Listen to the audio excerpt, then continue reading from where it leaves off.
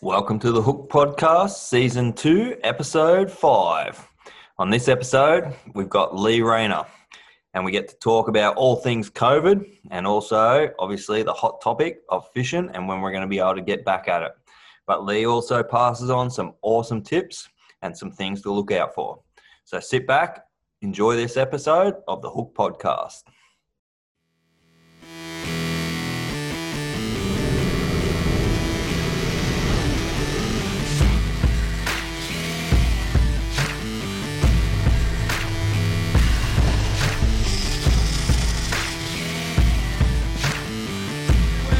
Two of us on the boat, mayhem on just one more.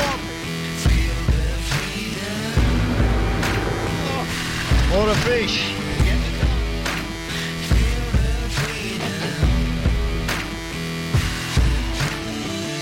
All right, so welcome to the Hook Podcast, Lee. Thank you very much for having me. I wish I could tell you some great fishing stories at the moment, but I've got nothing. Yeah, so for everyone that's just joining in, we're stuck down in Victoria, both of us at the moment. So I know you're in stage 4, we're in stage 3. So fishing has pretty much come to a stop for the last 2 months. Yeah, it's been a pretty tough sort of time, and it's been a tough time too, Dan. Like the fishing has been good everywhere, like locally, but even interstate. I cannot look at Facebook. I can honestly say I haven't looked at Facebook for weeks because I just can't. I cannot handle seeing another big bluefin tuna caught on the south coast or another big yellowfin off Port Stephens. I just can't do it. I am feeling your pain, mate. So seeing everything on Facebook, I've started blocking some people actually because it's like, yeah, good. I'm glad you're fishing. That's awesome. I don't want to know about it. Yeah, I know it's not a good time, but we'll get through it. And you know what? It'll be, hopefully we're right to fish for spring, and that's the main thing. Because I mean, look, let's be honest, the weather's not great down here at the moment either. No, so I was actually looking at the weather forecast for the weekend, and it is blowing up to 39 knots, I think. Oh, good. That makes me happy that I'm not fishing. Yeah, so I was like, yep, awesome. Another weekend right off. That's cool. Good.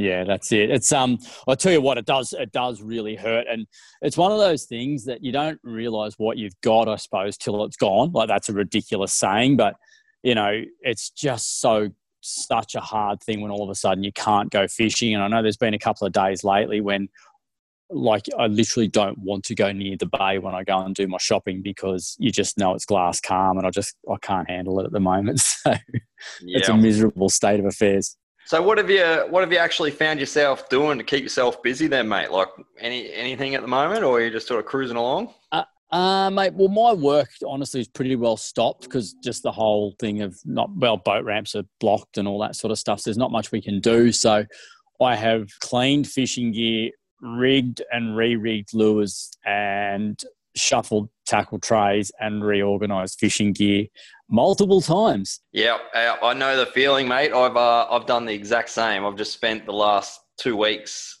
re-rigging everything and labeling stuff and getting things organised, but that's come to a grinding halt now, so there's not even that to do.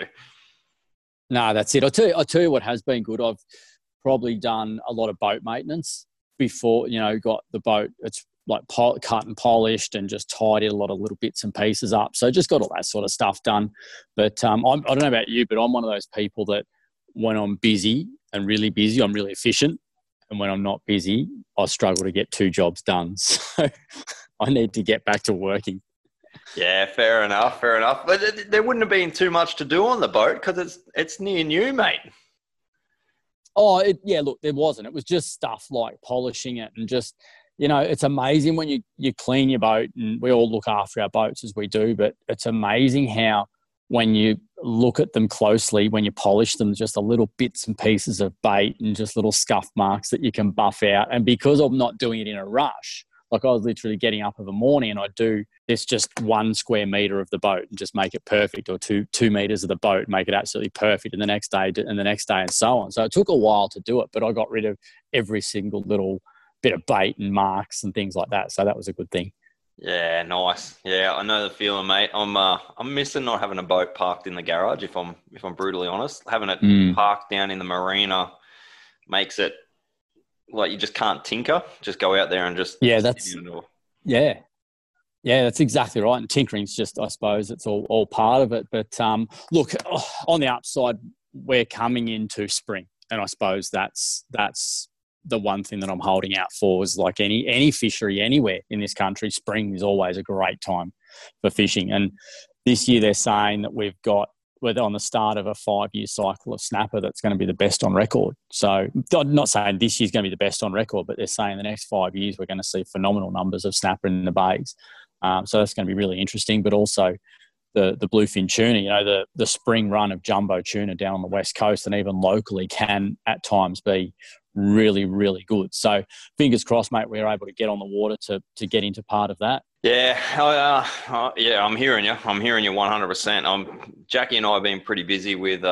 Jackie's been chasing an Australian record this year, so we sort of had our feet cut out from under us with everything, like everyone. But and then seeing some of the squid that are getting caught out there as well from people that aren't in the lockdown and stuff like that. There's a good run of calamari and that going through the bay at the moment. Yeah, there's so many squid around. The fishery is so healthy.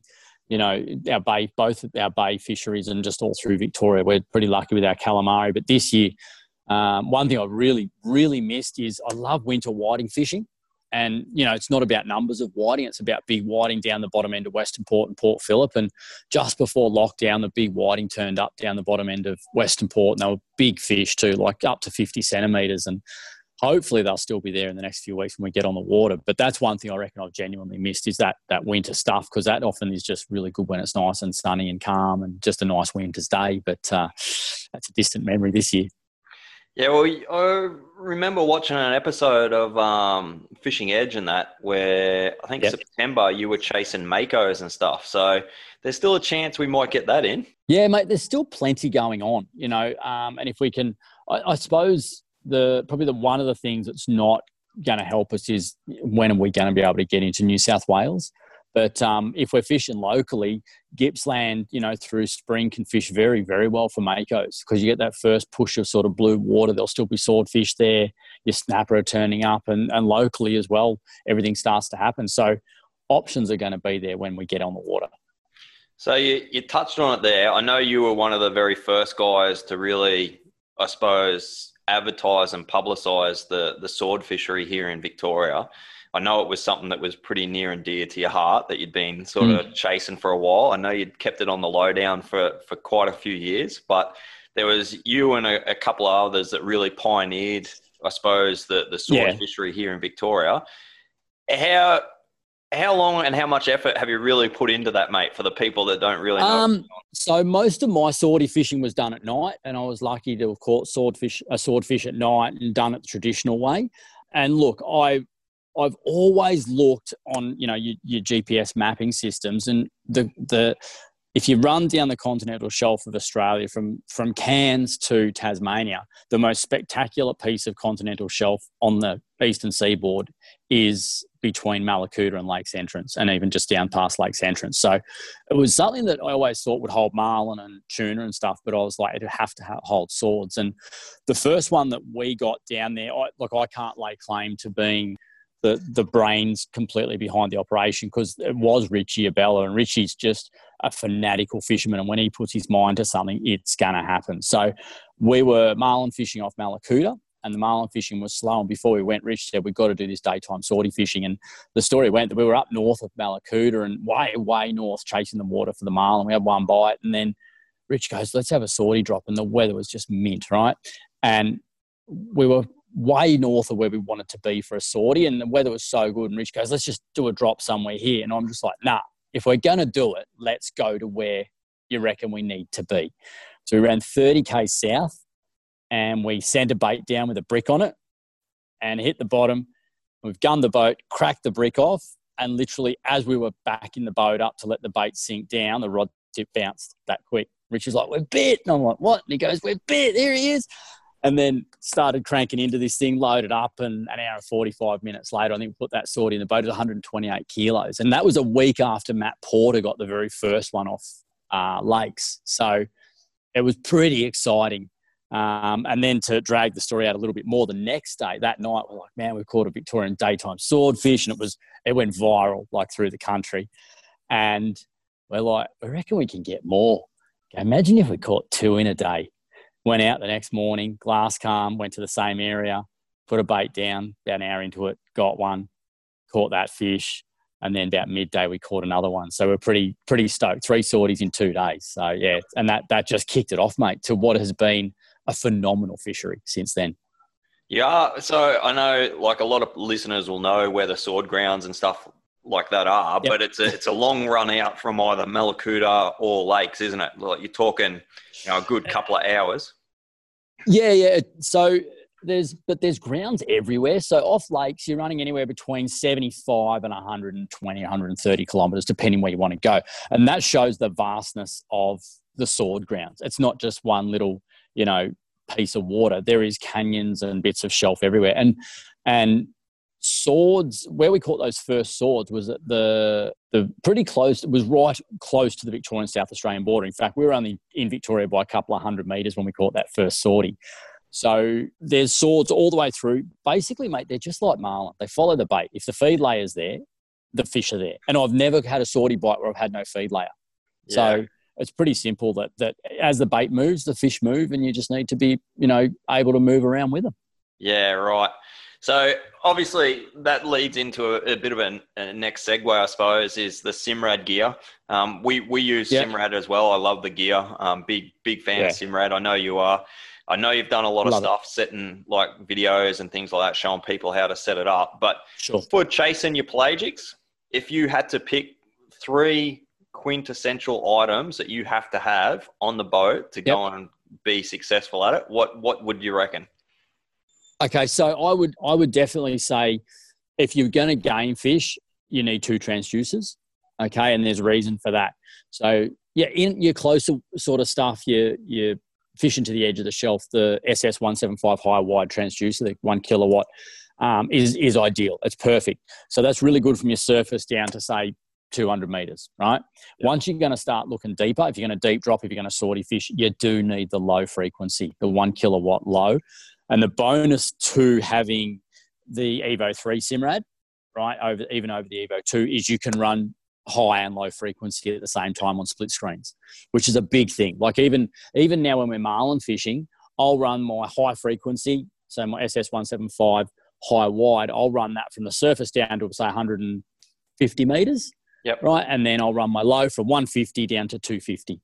And it's amazing the detail you pick up on the low in deeper water. Like everyone goes, but my high wide marks the bottom. You go, yeah, it marks the bottom, but it's not marking what's going on in between. So being able to run dual frequency is a big thing. The other one I'm a massive fan of, Dan, is autopilot. Absolutely love autopilot. And I love it for a lot of reasons. I fish with my daughter a lot, and quite often it's just the 2 of us in the boat. To be able to put the boat on autopilot when we hook up just to clear a spread or to get lures in and do all that sort of stuff, it's just so handy. So, definitely multiple transducers, the good unit. Like, I have 2 units as well. Like I've got a 12 and a 16-inch Simrad in the boat. And I do like to have GPS on one and sounder on the other, just because I like to always be playing around and doing stuff. So, that'd probably be it. Transducers, the right unit, and then autopilot. Yeah. So Bill Malonis, I know you know Bill. Yep.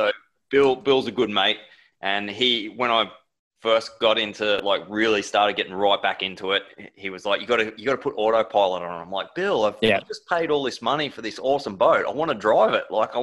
He's like, mate, you got to get autopilot. And he'd been on to me for, I don't know how long, years. Yeah. And I finally bit the bullet and put autopilot in the boat. And I 100% agree with you, mate. It is so you just, even on the long runs heading out, you just put it on autopilot. You sit up there, you're just looking around. You can scan the water. You can do what you need to do without really worrying about I'm going in the right direction sort of thing. Yeah. And you save fuel because you're driving a straight line. Even the other week we were going off lakes and I wasn't using the autopilot. It was dark. And I was driving, and the boys were like, what are you doing? Right? I'm like, what do you mean? And by the time we got to where we were going, I had done this basically U-shaped line out to the spot. I reckon I put an extra 5 to 6 kilometres on our trip. Yeah. So it's very handy. The other one I love autopilot for? When you're tuna fishing down here, and if you haven't tuna fished down in Victoria, you're missing out. Well, that means who would want to be anywhere else other than in a 5 metre swell? But when you're down here and you get those workups, it's a funny sky, you get that slate grey, cloudy sky. It's not dark, it's not light, it's really flat light. And you'd be looking and looking and looking, and you'll just see 1 or 2 birds, just a flicker of a white wing. Yep. Right? That can signify when you get close a couple of hundred.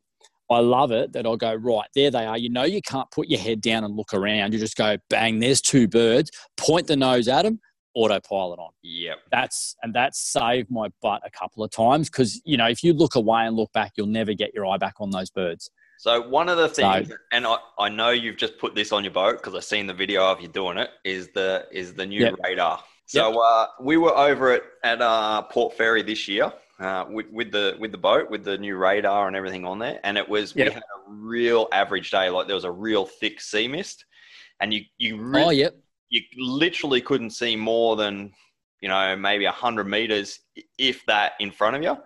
And we were over there with Dan from Salty Dog. And I was marking birds on the radar with the halo, and just talking him onto the birds. And he's 10, 15 Ks away from us. And I'm like, yeah, dude, you need to keep heading south, or keep coming this way. And that's where like another 5 Ks and you will be on birds. And he's like, how can you see it? I'm like, dude, I'm telling you, same. Really, that's cool. You just drop the mark on where the radar's flashing the birds and just hit autopilot, and then off you go. That's right. And then you're right to do what you've got to do, as well. That's the thing. You can get ready. You can do whatever you need to do. So I do love that velocity track on it too. The color change. And if people don't know what we're talking about, it's a color change. So anything coming towards you is green. Yep. And then anything moving away from you is like a yellowy brown. Funny color. Yeah. And it's so good, when you're just looking at a boat going, is he moving and is he coming? Where's he going? It's hard to pick. And, mate, that velocity track, I absolutely love it. I love it. Yeah, we've like I said, the Simrad electronics obviously they are a game changer, especially for the pelagic sort of stuff. Even for the bread and butter fishing that I know you love doing and you do a lot of. They all play their part, and they're worth having everywhere. Yeah, definitely. The thing I think I love about, and people say, why do you like Simrad or why do you use Simrad? I am no tech guru, let me tell you, but I love my Simrad gear. I just say to people, if you can use an iPhone, you can use Simrad. And that's what I do love about it. You can play around with it. And that's the biggest thing too, I reckon. If guys want to get the best out of their electronics, and I don't care if it's Simrad or Furuno or Ray Marine, it doesn't matter. You've got to play around with it to get the best out of it. If you're just going to turn it on, it'll work. But if you play around with it, you'll get it to just start humming. And that's the good thing about this gear, because if you stuff something up, you just go back, you start again, and it's all good. Yeah, and I agree 100%, mate. I'm no tech guru either, but being able to play with it, even marlin fishing, we fished over at Burmese for a couple of years there, and everyone's like, oh, I've just marked fish. And I'm like, we're in the exact same area. And I'm like, what the hell are they looking at? Like, I don't know. And then when we got the upgraded gear and I really started learning how to play with my sounder and all that sort of stuff, I'll be like, we've just gone over a marlin. And everyone's like, what do you mean? Next thing, the rods are going off or whatever. I'm like, we're on. Yep. So electronics, you got to have them. Oh, you do. And you don't always mark the fish, but you can mark the bait and you can mark bits and pieces of things that will tell you the fish are there as well. Just how the bait is marking up will tell you if there's a fish on it. If you got a flat edge or it's pressed up, you go, there's a fish there somewhere just by the way the bait's behaving. So it's definitely good stuff to have, and it's even better stuff to get to know. Like on my unit, Dan, I've got it going that good now. I can usually pick the difference between a shark and a marlin, the way they mark up. Yep. And the amount of times we've done it. Yep. And I agree 100%. I've got screenshots of like when we've been burleying and then stuff of when we've been trolling for marlin, and you can see a clear distinct between a marlin and a shark. And even the tuna. So the tuna, when they come through, it's a real long squiggle sort of thing, whereas marlin is more of that arch. Boomerang. Stretched out boomerang. Yep. Yeah. And sharks are often very flat. It's just we've done it a lot where you just mark a fish down, say 30 metres, you like chuck a livey over, and you send down and go, I reckon that's a shark, and then it gets eaten. You go, oh yeah, that's a shark. Like it's just funny how they mark up and they show up. And so I mean, who would have ever thought 20 years ago if someone said you were going to be doing that? People would have thought they would have sent you straight to the crazy house. Well, there's all that stuff now. I know the boat Ultimate Lady is running that marine grade or army sort of grade or military grade radar and everything, sounder, and they're tracking stuff out to 5Ks and stuff like that. So the forward facing sonar stuff. It's crazy. Yeah, it's massive, like massive. So, but big bucks. Yeah. Big bucks, but I suppose in the scheme of it, if a guy's got a $2 or $3 million game boat and he's spending all that money to go to Cairns and keep it up there for 3 months, a $50,000 transducer or whatever it might be, it's a pretty cheap investment to be catching fish, isn't it? Yeah, it is, and you know those guys. I'm a long way off that though. Let me tell you. That makes two of us, mate. You're not the Lone Ranger there. Let me tell you. Mate, I'm about $49,500 away from the transducer, and let's not even go into the boat. Yeah, I'm hearing you. I'm 100% hearing you there. So I know you've been doing a fair bit of stuff with Hook'em lately. I've been seeing a fair bit of stuff flashing up on Facebook and all that sort of stuff. Once again, you know, we're a big fan of Mick and the guys over at Hook'em. They do an awesome job. Builds good product. Your stuff that you did on the tuna tubes the other day, and we're running the flush mount ones in the rib. Awesome bit of kit. So I know you're a big fan of those guys.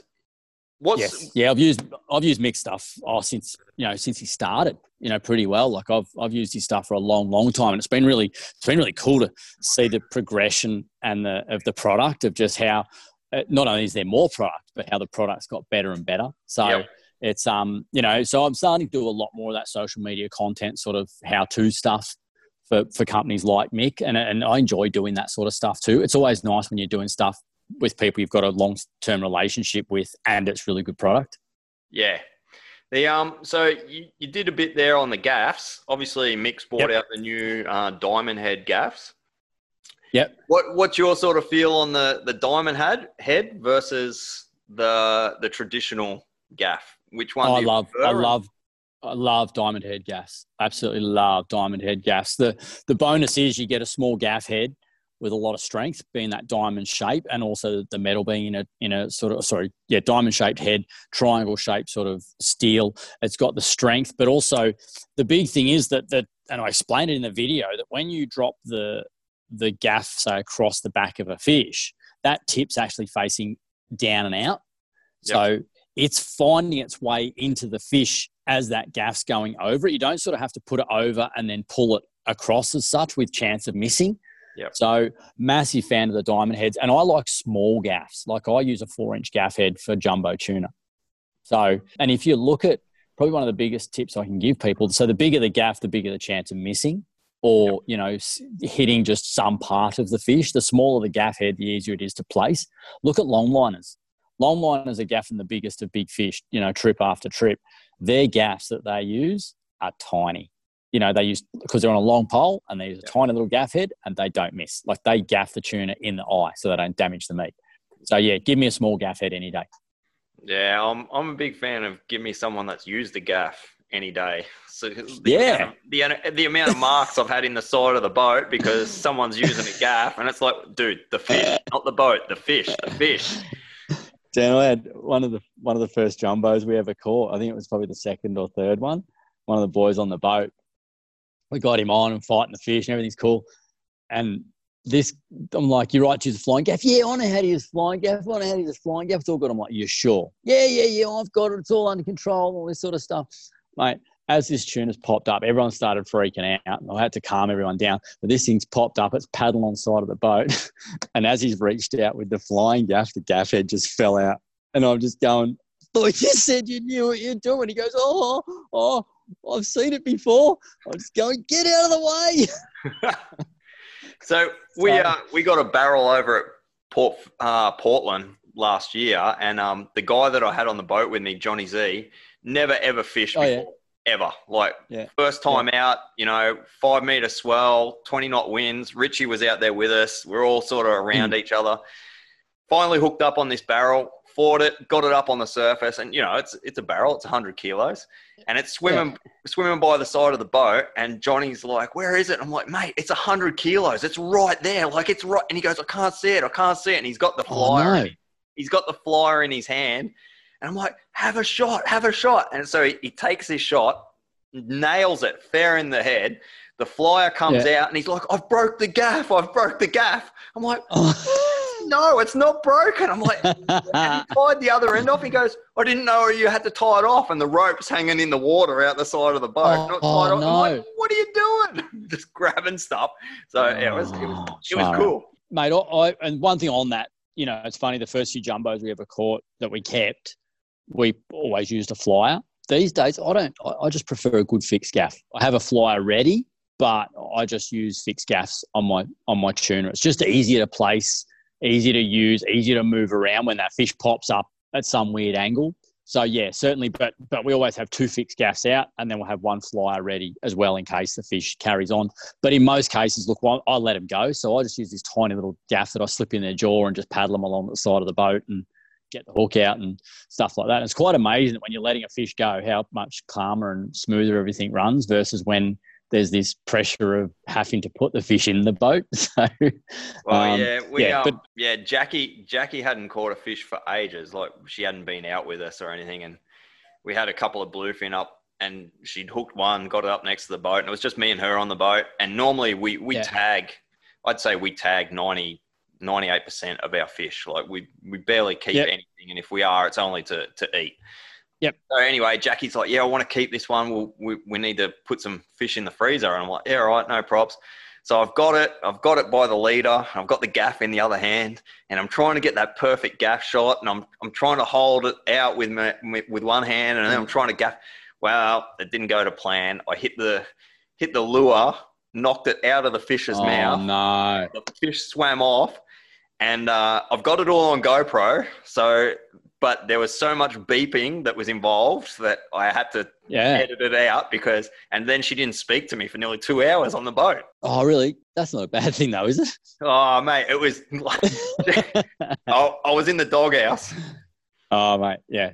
I feel your pain. I think everyone has lost a mate's fish before. I know I've done it over the years. I mean, it's an unfortunate thing in fishing, isn't it? That the more you do it, things are going to happen. Because not everything goes well. But, it's pretty rough to do that to Jackie just because you didn't want her to catch the fish, mate. Well, we won't say that to her. I always apologise, but I had to keep one up on her. Yeah, that's exactly right. Just like, that was bigger than my tuna. Better fix that up. So. Yeah, that one, we were going to tag it anyway.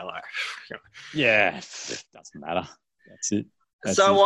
On the scale then, what is the pinnacle fish, mate? Like, what is the one... the most memorable catch, and then the one that you're sort of still chasing, the one that you want? I have been so fortunate in my life to do what I've done, to have caught what I've caught and been where I've been. Swordfish are just it in a bit for me. To catch one in my life was something I thought I'd never do. To catch a daytime sword was incredible. To catch a swordfish and then catch multiple swordfish filming for a television show is something I never could have dreamed of doing. Like the first one we got on film with Richie for Fishing Edge, I did nearly cry because it was just, I'm like, I can't believe that this has happened. We've come out here to catch a daytime swordfish and we've done it. And we did it easily. That was the thing. So that's probably the pinnacle. I love blue marlin though. I froth on blue marlin. Like just the thought of blue marlin gets me excited. I caught a big one off Narooma one year. We put 320 kilos on the tag card. I've seen bigger ones that we've lost. I just love blue marlin. They're probably my favourite fish. Them, yellowfin tuna, and then at the opposite end of the scale, trout, big trout up in the Snowy Mountains. I absolutely love doing it because I grew up doing it as a kid. Yeah, so, touching on that, I know you grew up that way, chasing the trout and that, and obviously you've still got a good passion for it. There was some good shows that went to air before COVID hit and all that sort of stuff. where you were actually back up there. I think you're up Jindabyne or Yukonbean, one of those. You would have been Yukonbean, the last lot of stuff I did. Yeah, last lot. So just love it up there. Yeah, we got up there a fair bit as kids as well. Dad was mad keen with the trout, still is. Loves getting up Dartmouth. Really love fishing Dartmouth. Yep, good part of the world. Yeah, he actually, just before all the lockdown started again, he got a really nice trout out of Eildon. Eildon's been fishing really well. So of course it has. Yeah. Everywhere's been fishing really well. But the trout out of there was really good. Would have been probably nearly 4 kilo. Oh wow, that's a really good fish. Yeah, nice. So yeah, I love my trout fishing, mate. It's funny, like the two opposite ends of the scale. Swordfish and marlin and tuna, and then trout. Freezing your butt off on the side of a lake. Yep, but it's totally different, like you said. Like I know for the freshwater stuff, if we're going to go chase freshwater, we normally camp. So you've got that whole camping vibe, you're there with the family, you're there with good mates, you're sitting around by the campfire, having a camp oven, all those sorts of things.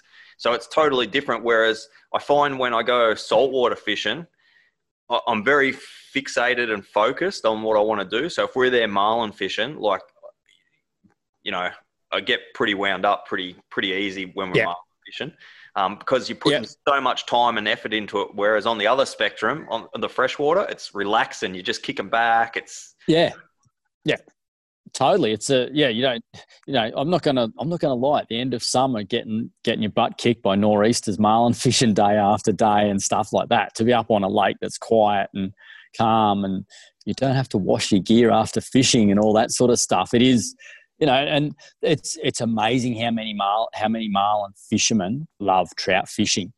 Eddie Lawler, who runs Peak Sport Fishing in Exmouth, Eddie is a fanatical trout fisherman and a very, very good trout fisherman. He goes over to New Zealand every year.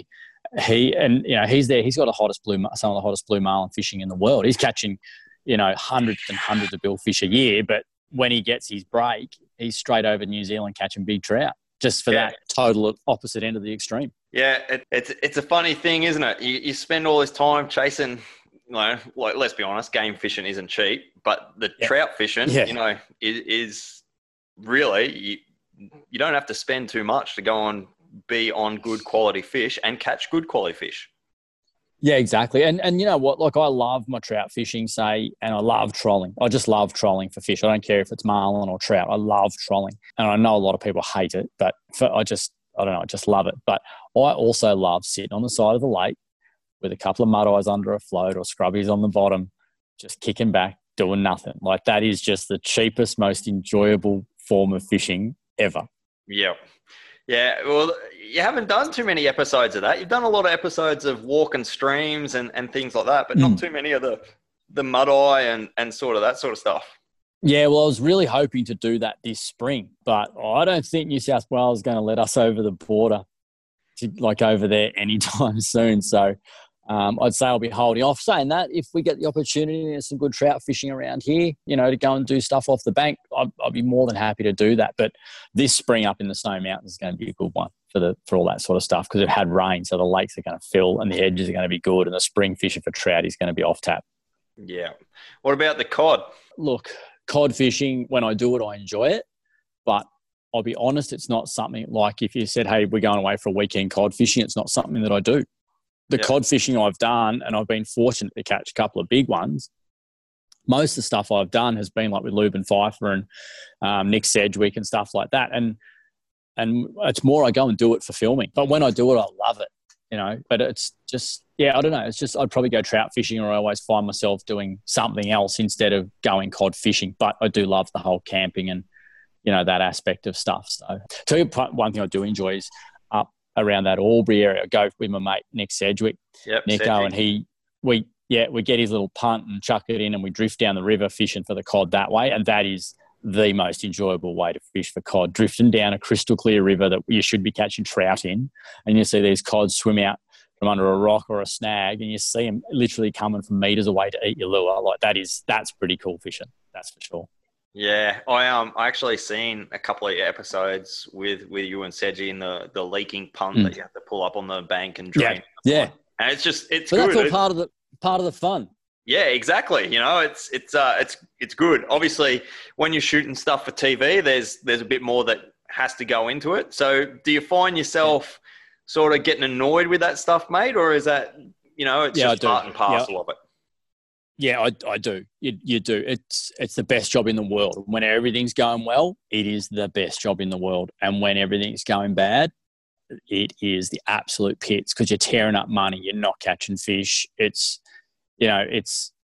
really depressing when you're not catching the fish and you're making a television show. But look, it's taken me to amazing places. I've met people I could never have dreamed of, and I've learnt so much doing what I do. So I can never, ever say it's a bad thing, but it is nice to go fishing without a camera in your face because everybody who comes with me goes, oh, I didn't realise that there was so much into it. And probably the best way to describe it is imagine a 10 snapper session. If you're filming, it's probably 4 because of the stuffing around and the stopping and the starting and the getting the shots and all that sort of stuff. So I do enjoy my time without a camera, that's for sure.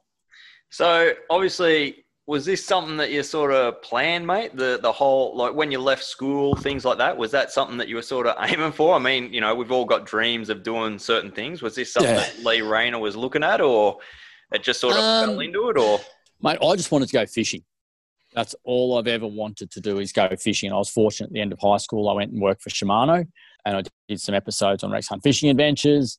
And then the opportunity came to move to Melbourne. And then I started helping Rex and the boys with some of their shows because they just had a bad run. They were going to places and not getting fish. And some of it was time of year and just factors and stuff. So I started to help them out. And look, people go, how do I get into doing what you do? It's right place, right time, putting yourself out there. It's not easy, but when it all comes together, it's good. So I could never have dreamed of doing television. I could never have dreamed of doing television because, like I said, I just wanted to go fishing. Like I always said, if I didn't end up working for Shimano, I would have been straight to Cairns crewing on a heavy tackle boat and then probably off to Hawaii and New Zealand. And I'd probably still be fish pigging my way around the world, chasing marlin on game boats. That's what I'd be doing. Yeah, okay. So obviously you've enjoyed it. Yeah, been an amazing journey. And you know what's exciting is this, and I always try to put a positive spin on things. This COVID thing's really hit all of us really hard. But for me, it's driven me crazy. It's given me a break. It's made me take stock of what I'm doing. And I've had time to think about and put in place some stuff I've wanted to do for the last few years. And this is now going to allow me to do it because things are going to change. Things are going to be different when in the next couple of years. So I'm really excited for where the stuff I'm going to start to do because it's going to be a little bit different and it's going to be more accessible to people and it's going to be a lot of fun. And yeah, so it's a pretty much like a watch this space sort of thing. And you're not going to break it on Hook'em. I can't. I can't. Podcast. I can't. It's still all on the drawing board and that, but it's going to be good, and honestly, if I was still just making Fishing Edge as a television program, it didn't allow the time to go and do other stuff. So this is now given me the time to get my head around some other ideas and get some stuff happening. So yeah, and that's going to be cool. But look, I don't care what I do. I don't care if I'm eating baked beans and wheat bix the rest of my life, so long as I'm catching fish and my kids are happy. That's all that matters. Yeah, nice. So obviously you closed up the shop. I think it was last year, end of October. October. Yeah, so October. Don't miss that at all. Don't miss that side of the house. Oh no.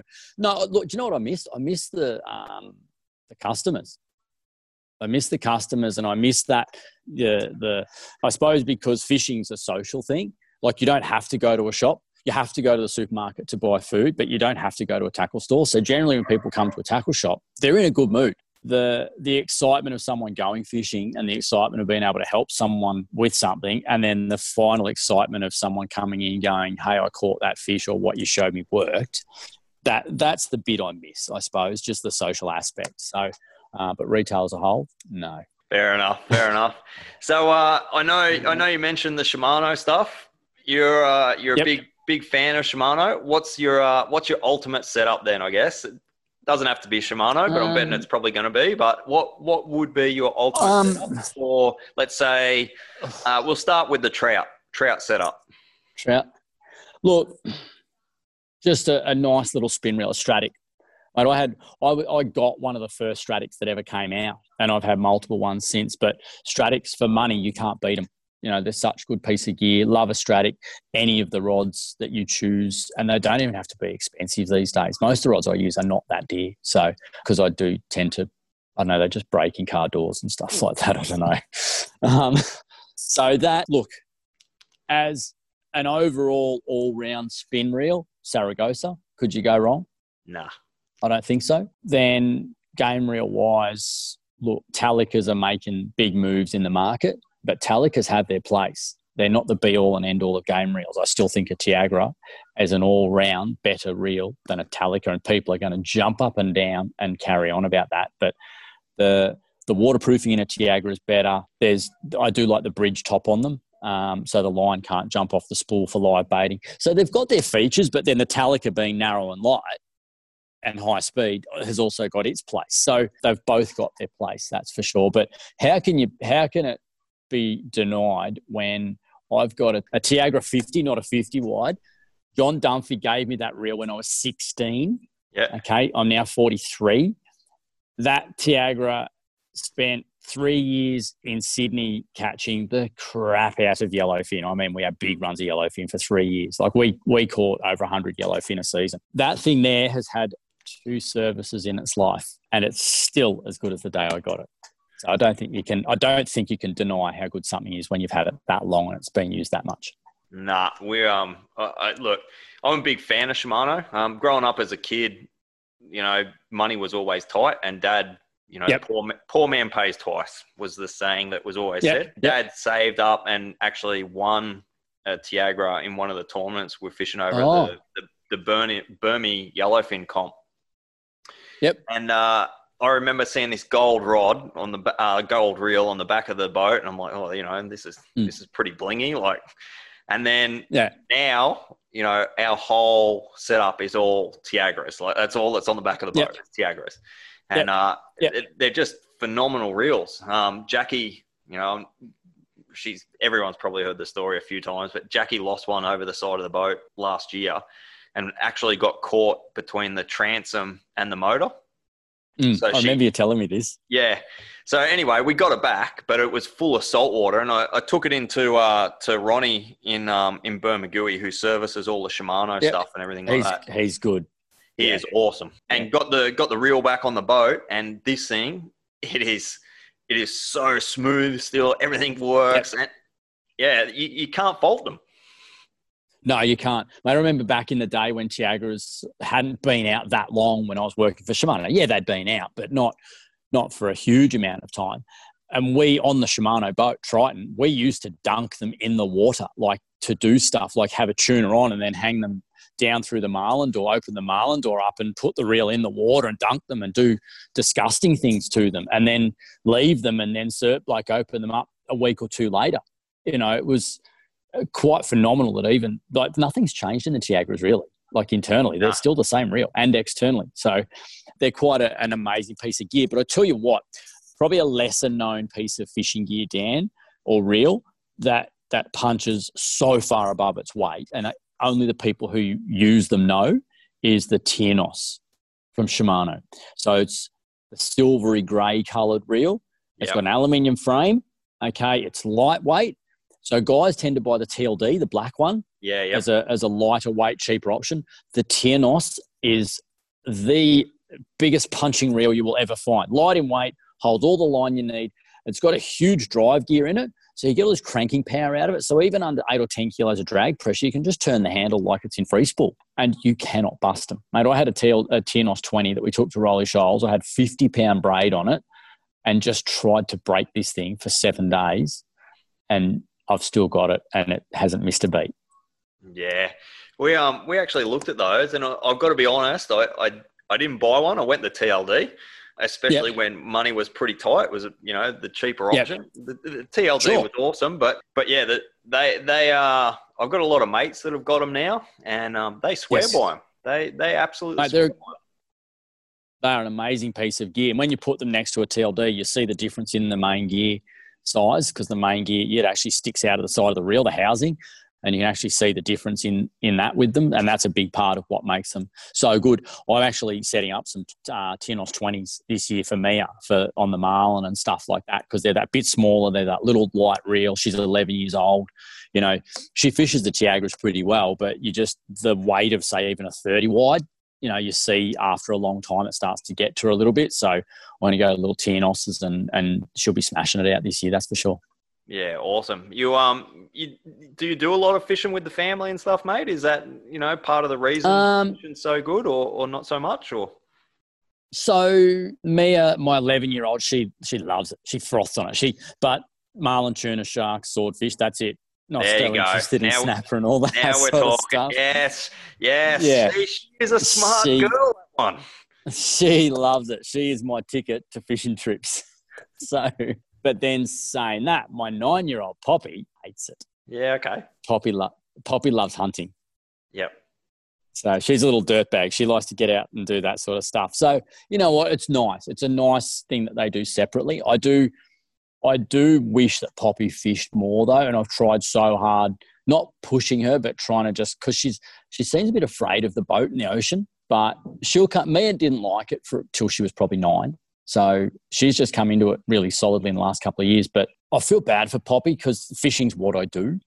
So there's, times and trips and opportunities where she misses out because she just doesn't like doing it, and I'm never going to force her to do it, but I do wish that she did. So hopefully, fingers crossed, she'll come around, and then it's non-stop fishing trips. Fair enough. You touched on it there, a bit of the hunting and that. You still doing a bit of that, mate? Yeah, I love hunting. That's my escape. That is I absolutely love it. I grew up hunting, shooting rabbits and doing all that up in Cooma, and as a kid, just doing all that sort of stuff. And then I didn't hunt for a long, long time. So then I got back into it because I needed to do something that wasn't fishing, because my whole world, everything I did, the shop, the show, recreationally, everything I did is fishing. So I love hunting. I absolutely love it. I love getting away. I love doing that. And yeah, that's a big thing. And it's nice to be able to do that with my 9-year-old as well. Yeah. You're so anything in particular like hunting, or just getting away? Oh, I love my deer and all that sort of stuff, I think, as everyone does. I do love my deer and all that stuff, but my all-time favourite is pig hunting. Yeah, okay. I'm a bit of a fan of a dirty pig hunt. So, and mainly because growing up in Cooma, up in the Snowy Mountains, you get those big mountain boars, like proper big ones. Yep. So I do love doing that sort of stuff. So, and I think I love the simplicity of hunting. If you think about it, Dan, like a game fishing trip or a trip away, it's a lot of effort, isn't it? People don't realise that. The prep that goes into a trip away before you go, and the gear and the crap you got to take, and the organisation, versus go and grab a swag, a cooker and your gun and chuck it in the car and go. Yeah. Yeah, you're right there. And I think, for a lot of people, they really don't realise, especially the saltwater stuff. Freshwater, I really enjoy for that simple reason that it is low drag, like I said. But the salt, you the amount of time, prep work, getting the boat ready, then you get back, cleaning the gear, it does take a fair bit of work. Yeah. And then when you get home from the trip, because unfortunately for us, everywhere we go, we have to travel, We don't have that luxury of driving down the boat ramp to heading out marlin fishing for a day. Everything we do is a journey. So it's all that. Like, it's just the effort involved. I remember I took one of my mates sortie fishing 3 seasons back off lakes, and I'm rigging sortie baits at midnight, and he's like, "Oh, is this really necessary?" And then by the time we got out there in the morning and we sent the bait down, and we got about 120 kilo mako, and then we got a sortie, it was 120 kilos. He goes, "I would never, ever, ever have been able to do this." He goes, "I did not realise the work that went into, those couple of fish. I'm like, yeah, thanks. So it's a big effort. It is. And we're like, for everyone that knows me, I get really competitive. Like if we fish a tournament, I'm not going there to make up numbers. I'm going there to win. Like no, and that's right. But anyone that's been on the boat with me, like something goes wrong, if you're not prepared to have a thick skin, don't get on the boat. It's coming down range, thick and fast, and then I'll switch off on it, 5-10 minutes later, but people dwell on it and you're like, what, dude? Like we're here to win. So the preparation is key. Like the amount of work that you put in, and I've seen it, you've mentioned it quite a few times on your show, all the preparation, and it's the one percenters, making sure that knot's right, making sure that swivel's good, making sure that the bait's in the right way, it's been looked after the right way. It's just all that sort of stuff that people just rock up and they're like, yeah, we're going fishing. Yeah. I know, yeah. Like it's. I do like it when I fish a tournament because I'm the same. I like fishing a tournament. Like anything, you want to do well. I didn't drive 8 hours to Bermagui to hopefully catch a fish. Like I think, and that's what I always say to people, Dan. I don't go fishing to hopefully catch a fish. As much as that can drive people crazy, the thought of going out and not catching something does my head in. You know, like I have to be going out to catch something. It's not just nice being out here and a fish isn't a bonus. Like that is just the worst two sayings ever. If you want to cop a tirade of abuse, pull that one out in my boat. Oh, it's just nice being here. Like I love fishing tournaments with some of my mates from up the coast, especially because they're flat out marlin fishing tournament guys. And it wouldn't matter if it's marlin or barra or trout. They like at night we have dinner, we go to bed. There's no pub or there's no mucking around. Where if fishing starts at 6, we're up at 4. Like there is no mucking around. Every drag's checked, every knot's checked, rigs are made, everything's done. Like it is so serious, and it's amazing that when you take it seriously, how much different your results will be. Yeah, that's a big thing. So like a lot of my mates don't fish. They come out on the boat. They're like, oh, you got this new boat. We'll come out for a fish. I'm like, yeah, no problems. They get out on the boat and they see, we're coming into the marina in the dark. We're going out in the dark. Yep. They're like, in the dark. Yep. Like what the hell? I'm like, yeah, this is what this is about. We don't go fish. It's not fishing. We're going catching. Like there's no point. We're not burning fuel for no reason. We're going to catch fish. Like that's what we're here to do. Yep, that's it. And that's what I say to guys. It costs as much to not catch fish as it does to catch fish. So I may as well go and catch fish. So that's why we don't even book accommodation half the time till we're leaving, because we want to make sure that we're going to where the fish are biting. Yeah. Like I've done it where we've gone from Melbourne to Eden, fished Eden, gone from Eden to Bermagui and then Port Stephens. In 3 days, that's what we've done. Or in 2 days. So Eden for a day, Burmy for a day, and by 4 o'clock in the afternoon, we're in the car from Bermagui heading up to Port Stephens because that's where the bite's at. So, that's and I don't care if I pay a bit more for accommodation. I'd rather be where the fish are. And that's how we sort of live our life.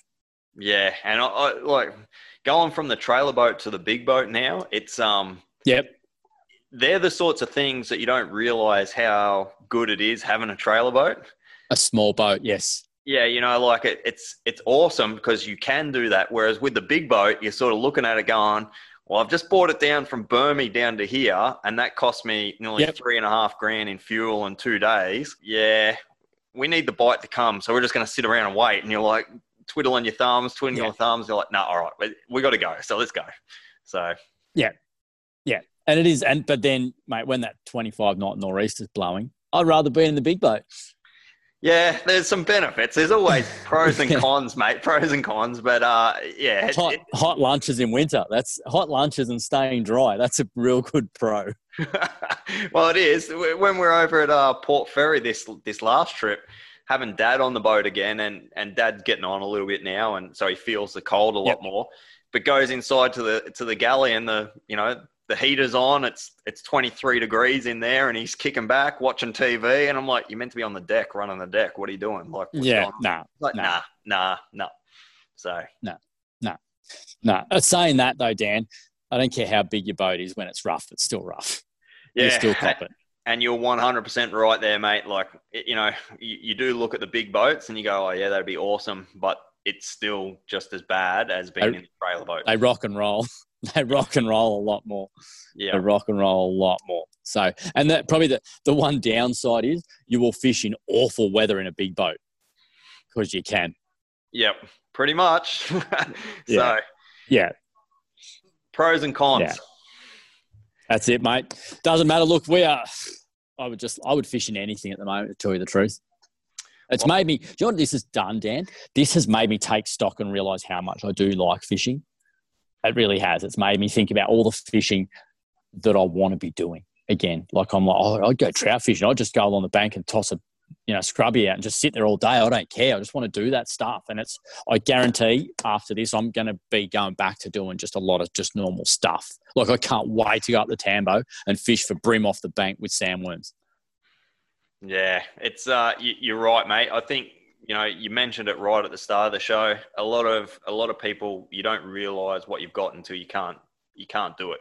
Yeah. And for a lot of people, whether it's fishing, shooting, hunting, whatever, full driving, camping, all those people now, you start to realise how lucky we are here in Australia and the things that we do have at our doorstep and the resources that are available to us. So, when we come out of this, I've got no doubt that there's going to be a lot of people heading away, making the most of it as quick as they can.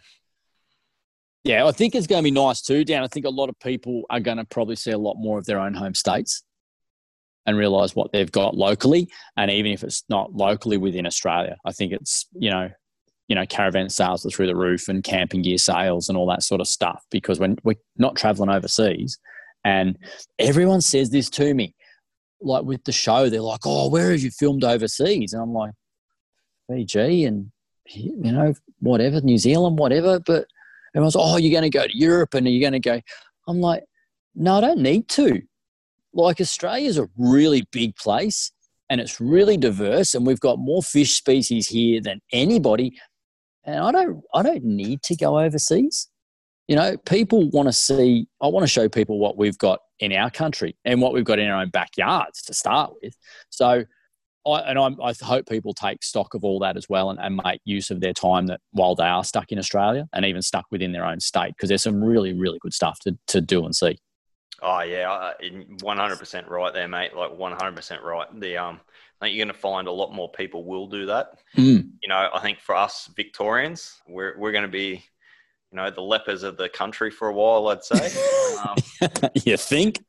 So we're going to have to really focus on our own state and the things that we've got here. But that, you're right. We still got the bluefin. I think I'm hoping we're going to get a late run of bluefin. I really am. We will, mate. I'll be there. You've got all those things that are going to come to us, and it's just a matter of waiting and doing the right thing for now, and then hopefully we're good to go. Yeah, fingers crossed, mate. Fingers crossed. So we just got to get through the next 4 weeks, is it? Yeah. So they make the next decision? Yeah, I think it's 4 weeks. It's about 4 weeks, and then they'll make another decision on what happens for the next 4 weeks after that. Yeah, it'll be right. We'll come out the other side good. It'll be right. We will. Yep, it'll be all good. It will be all good. Look, mate, really appreciate you taking your time out of your night tonight and jumping on the Hook podcast. I really appreciate you jumping on the show. I look forward to catching up with you at some stage. Hopefully we can get you out on the big boat and give you. Yeah, love to come for a run.